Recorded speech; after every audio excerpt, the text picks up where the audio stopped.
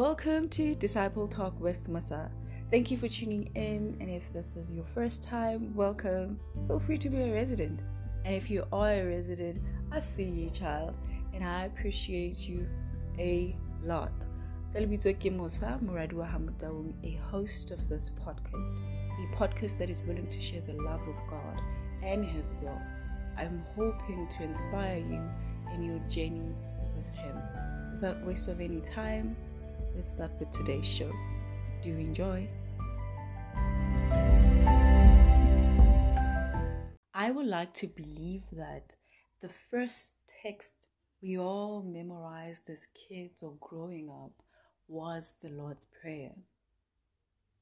It could be at home, from home, or school, or church. Regardless of that, we all know the Lord's Prayer. We all did. The first prayer that we ever did growing up was the Lord's Prayer. So today, that's what I'll be talking about. I'll be breaking down the Lord's Prayer. But we all know that it is essential for Christians to know the Lord's Prayer because Jesus instructs us and He says, when you pray, pray like this. So I will be breaking down the Lord's Prayer as I said earlier. What I want us to understand is the teaching that is found in the Lord's Prayer, right? It is the Lord's Prayer in a sense that the Lord gave it. The Lord could not do the Lord's Prayer because of some elements that are there, such as forgive our sins. He is holy, and we know that He's sinless, so there is no way He would say such thing. I think if He was to be involved, it was going to be not relevant to Him. And if it was going to be Him praying it, it was not going to be relevant to us as well. And on the other hand, it is disciples' prayer in the sense that it is disciples who own to pray by it.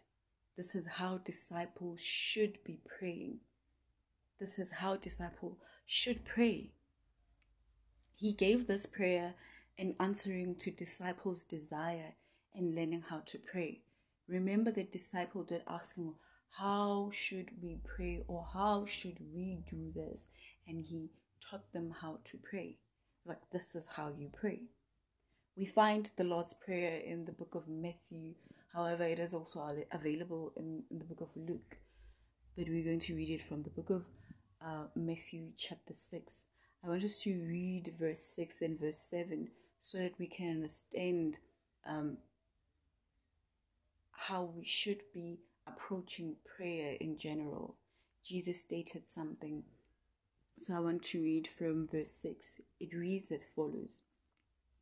But when you pray, go away by yourself, shut down the door behind you, and pray to your Father in private, who sees everything.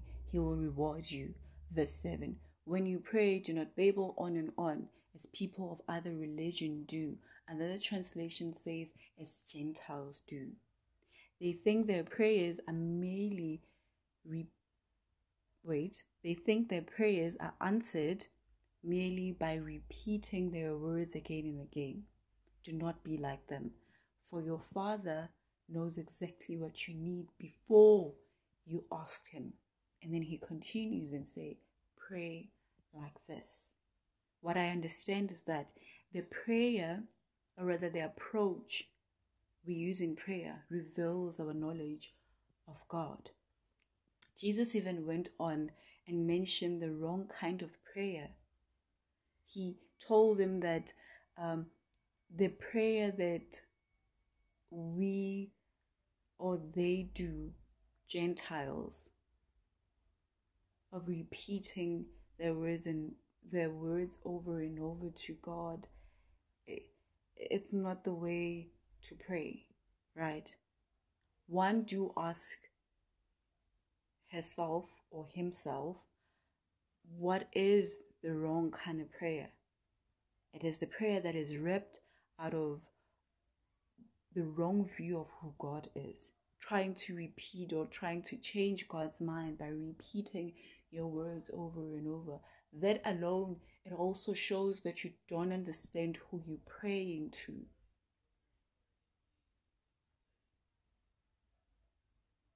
So that's what Jesus is informing us, that when we pray, we should not repeat our words or our petition over and over to God, because it comes across as we're trying to change God's mind. We don't understand who we're praying to. So the Lord's Prayer is broken down into two parts. The first part, identify who God is. Who are we praying to, or who are we directing our prayer to? And who are we praying together? So the first part is our Father. God is our Father. Not the only Father to Christ, but to me and you. It is not a personalized prayer where you say, my Father who art in heaven. No, it's our Father. We pray to him as brothers and sisters and to one another. He's my Father, your Father, and Jesus' Father. He is our Father. The second line is, who art in heaven. We all know that Jesus is in heaven. Unless if you have seen him crossing the streets, or he lives in your same street with you, or he's your neighbor, holler the girl, tell me if he's your neighbor. Just holler at me and tell me that, yo, Mo, he's my neighbor. I see him every day. That's a joke, guys. There's no way. Please don't do that. Don't holler at me and tell me that Jesus, God lives. Oh, God is your neighbor. You've seen him crossing the street. Please don't do that. That's a joke. Regardless of him living in heaven, that doesn't mean that he's distant from us. He's exalted above all creation, but is also present throughout creation. He even created us with his own image. Net for control, net failure, just to put a stamp on it. We all look like him because he created us with his own image. He was like, you know what, whether you like it or not, whether you're going to worship me or you're not going to worship, whether you're going to deny me that I'm your Father, I am going to create you with my own image, whether you like it or not. So that we know that indeed he did put a stamp on it, And now we know, right, that our true home is with him. The first part of the prayer leads us to 7 petitions. There are 7 petitions residing in the Lord's Prayer that teaches us the order we should offer petition to our Lord. And it starts with, hallowed be thy name. To hallow is to be holy. God's name is holy above all others. This isn't simply a statement of fact. It is a petition to the Father. As believers, we desire that we honor God's name as holy. Because when we acknowledge God's holiness, it draws us into a healthy relationship with him. For a fact, there is no way you would acknowledge something that you don't know or something that you have never witnessed. The fact that you're acknowledging him, that also shows the relationship that you have with him. It shows that you know who you're talking about. That's what it means. And then the following petition is, thy kingdom come. The kingdom of God is his reign above all mankind. We, all of us, we're looking forward to the coming of his kingdom at the end of time. I, for one, know that I am looking forward. I'm anticipating. But within my anticipation, I should also work towards it today, now. You and I, we should work towards it today by living our lives as He wishes us to live. And the wish that stands out is to be holy. Listen, He desires, or that's one of His wishes, that we live holy life. A life that represents who Christ is. Another petition is thy kingdom, or thy will be done on earth as it is in heaven. I did said that we're working towards the coming of the kingdom of God by conforming our lives to His will, right? In this petition, we asking God to help us know and carry out His will in this life, and all mankind as well to do so. What I like about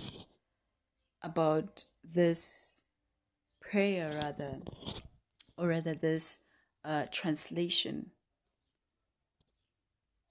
is that it shows, or it shares with us, the character of God in a clear way.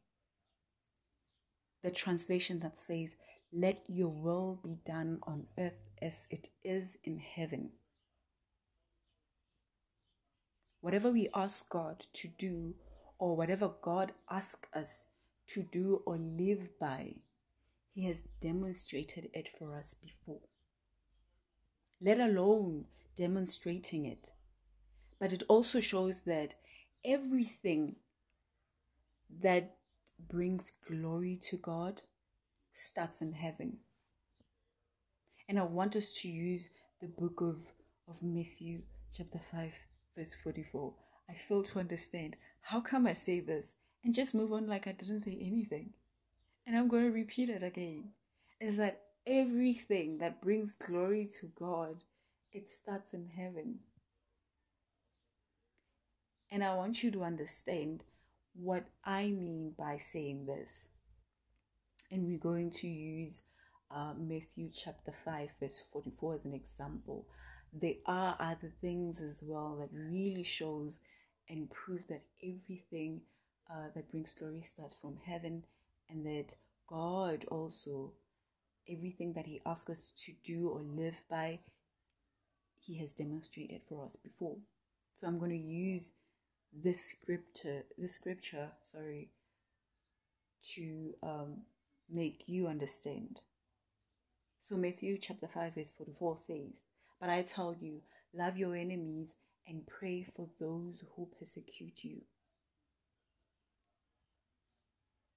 In the book of Romans, Paul reminds us that our friendship was restored by the death of His Son while we were still His enemies. I want you to highlight that, while we were still His enemies, we were certainly saved through the life of His Son.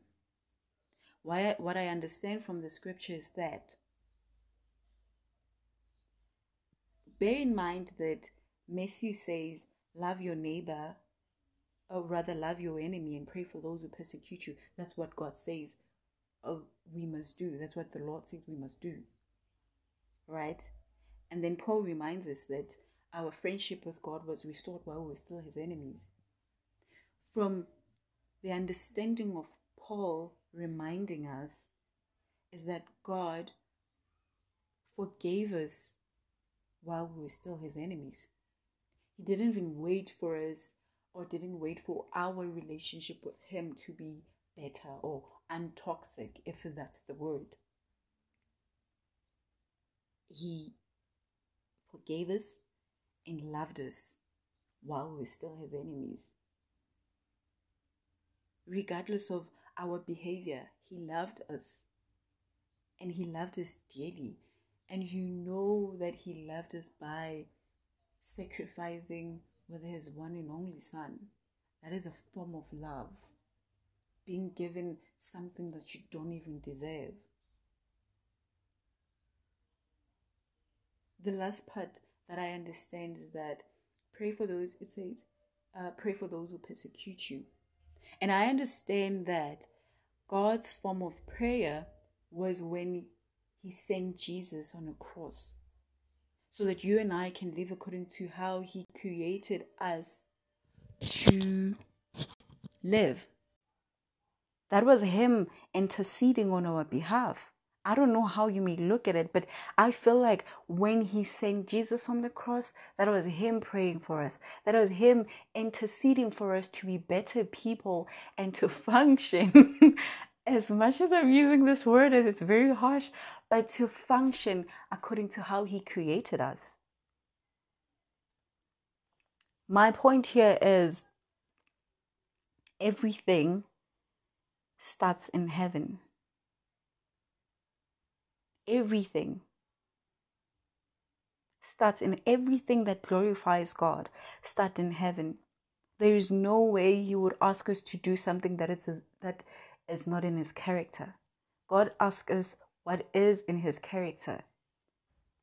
So that's my understanding about thy will be done on earth as it is in heaven. Right?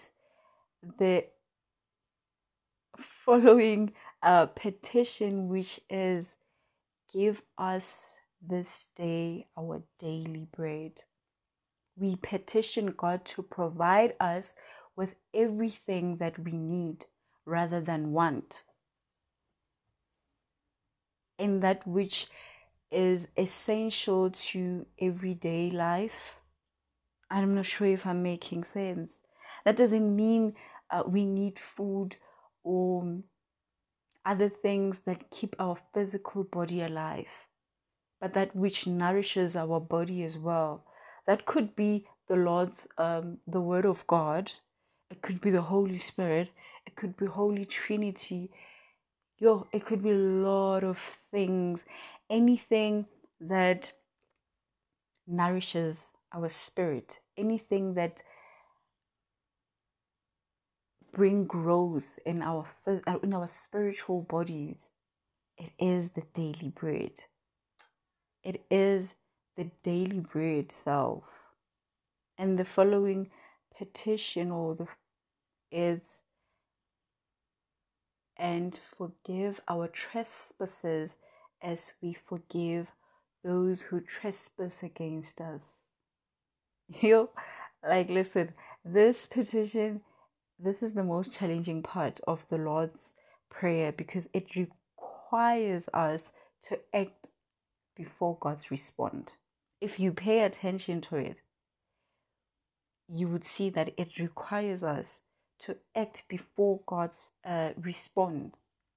We have asked him already to help us know his will and do it, right?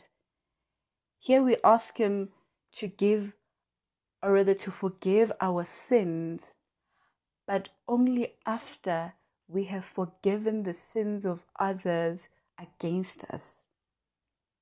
We beg God to show us mercy, not because we deserve it, but rather because we not. We must first show mercy. That's what we say. We must first show mercy towards others, especially when we think that they do not deserve it at all. So what we're saying here is that, God, forgive us. Listen, forgive us, but only after we have forgiven others. You know the scripture that says, do unto others the way you want them to do unto you? In this case, we're saying, Lord, do unto me as I want, or rather, do unto me as I do unto others.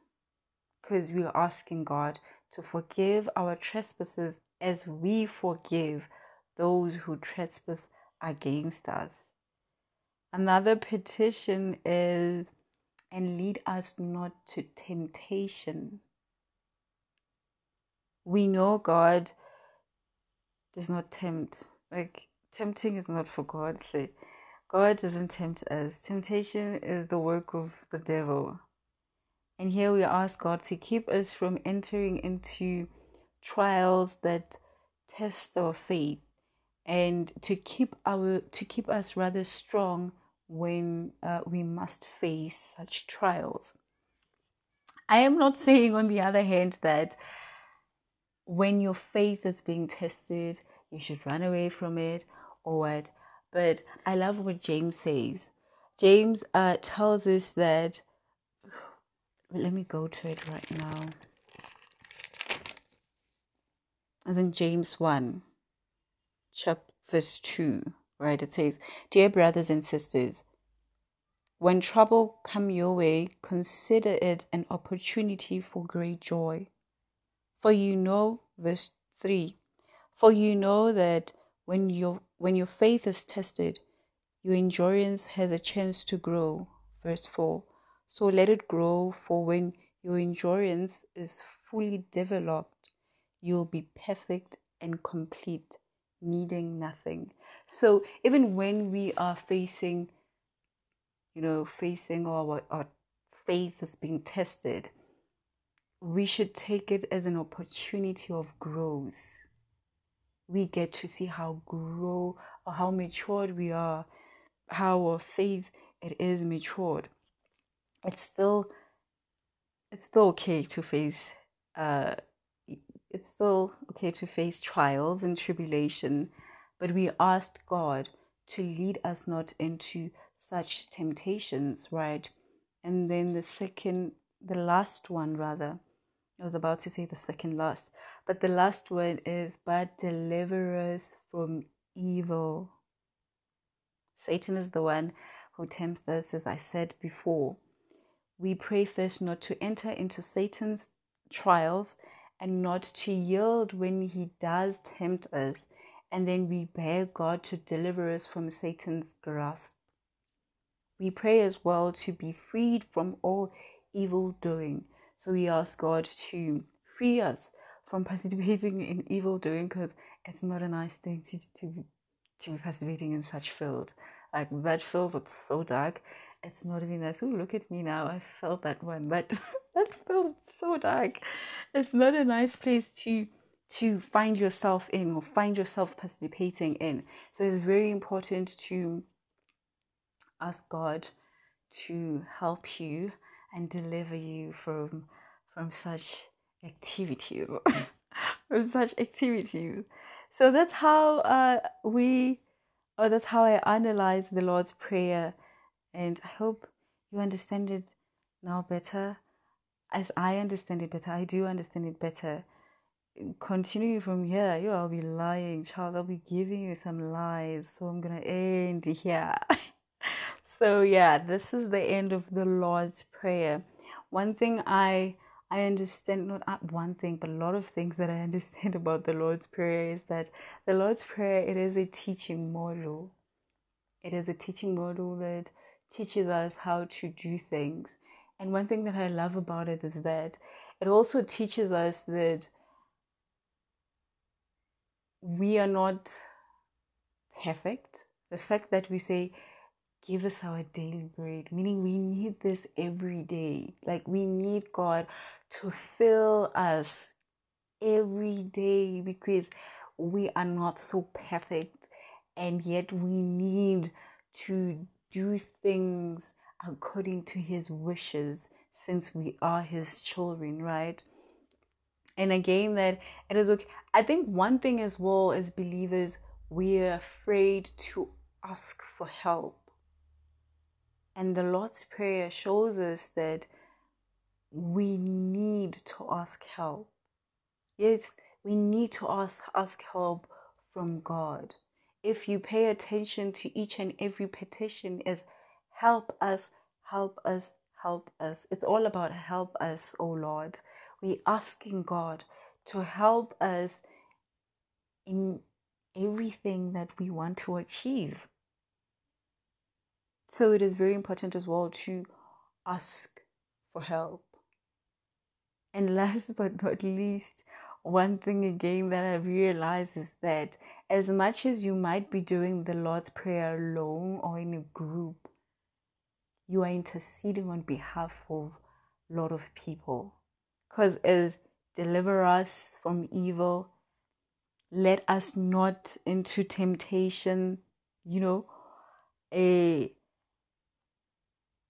forgive our trespasses as we forgive those who trespass against us. You are also interceding on behalf of somebody else.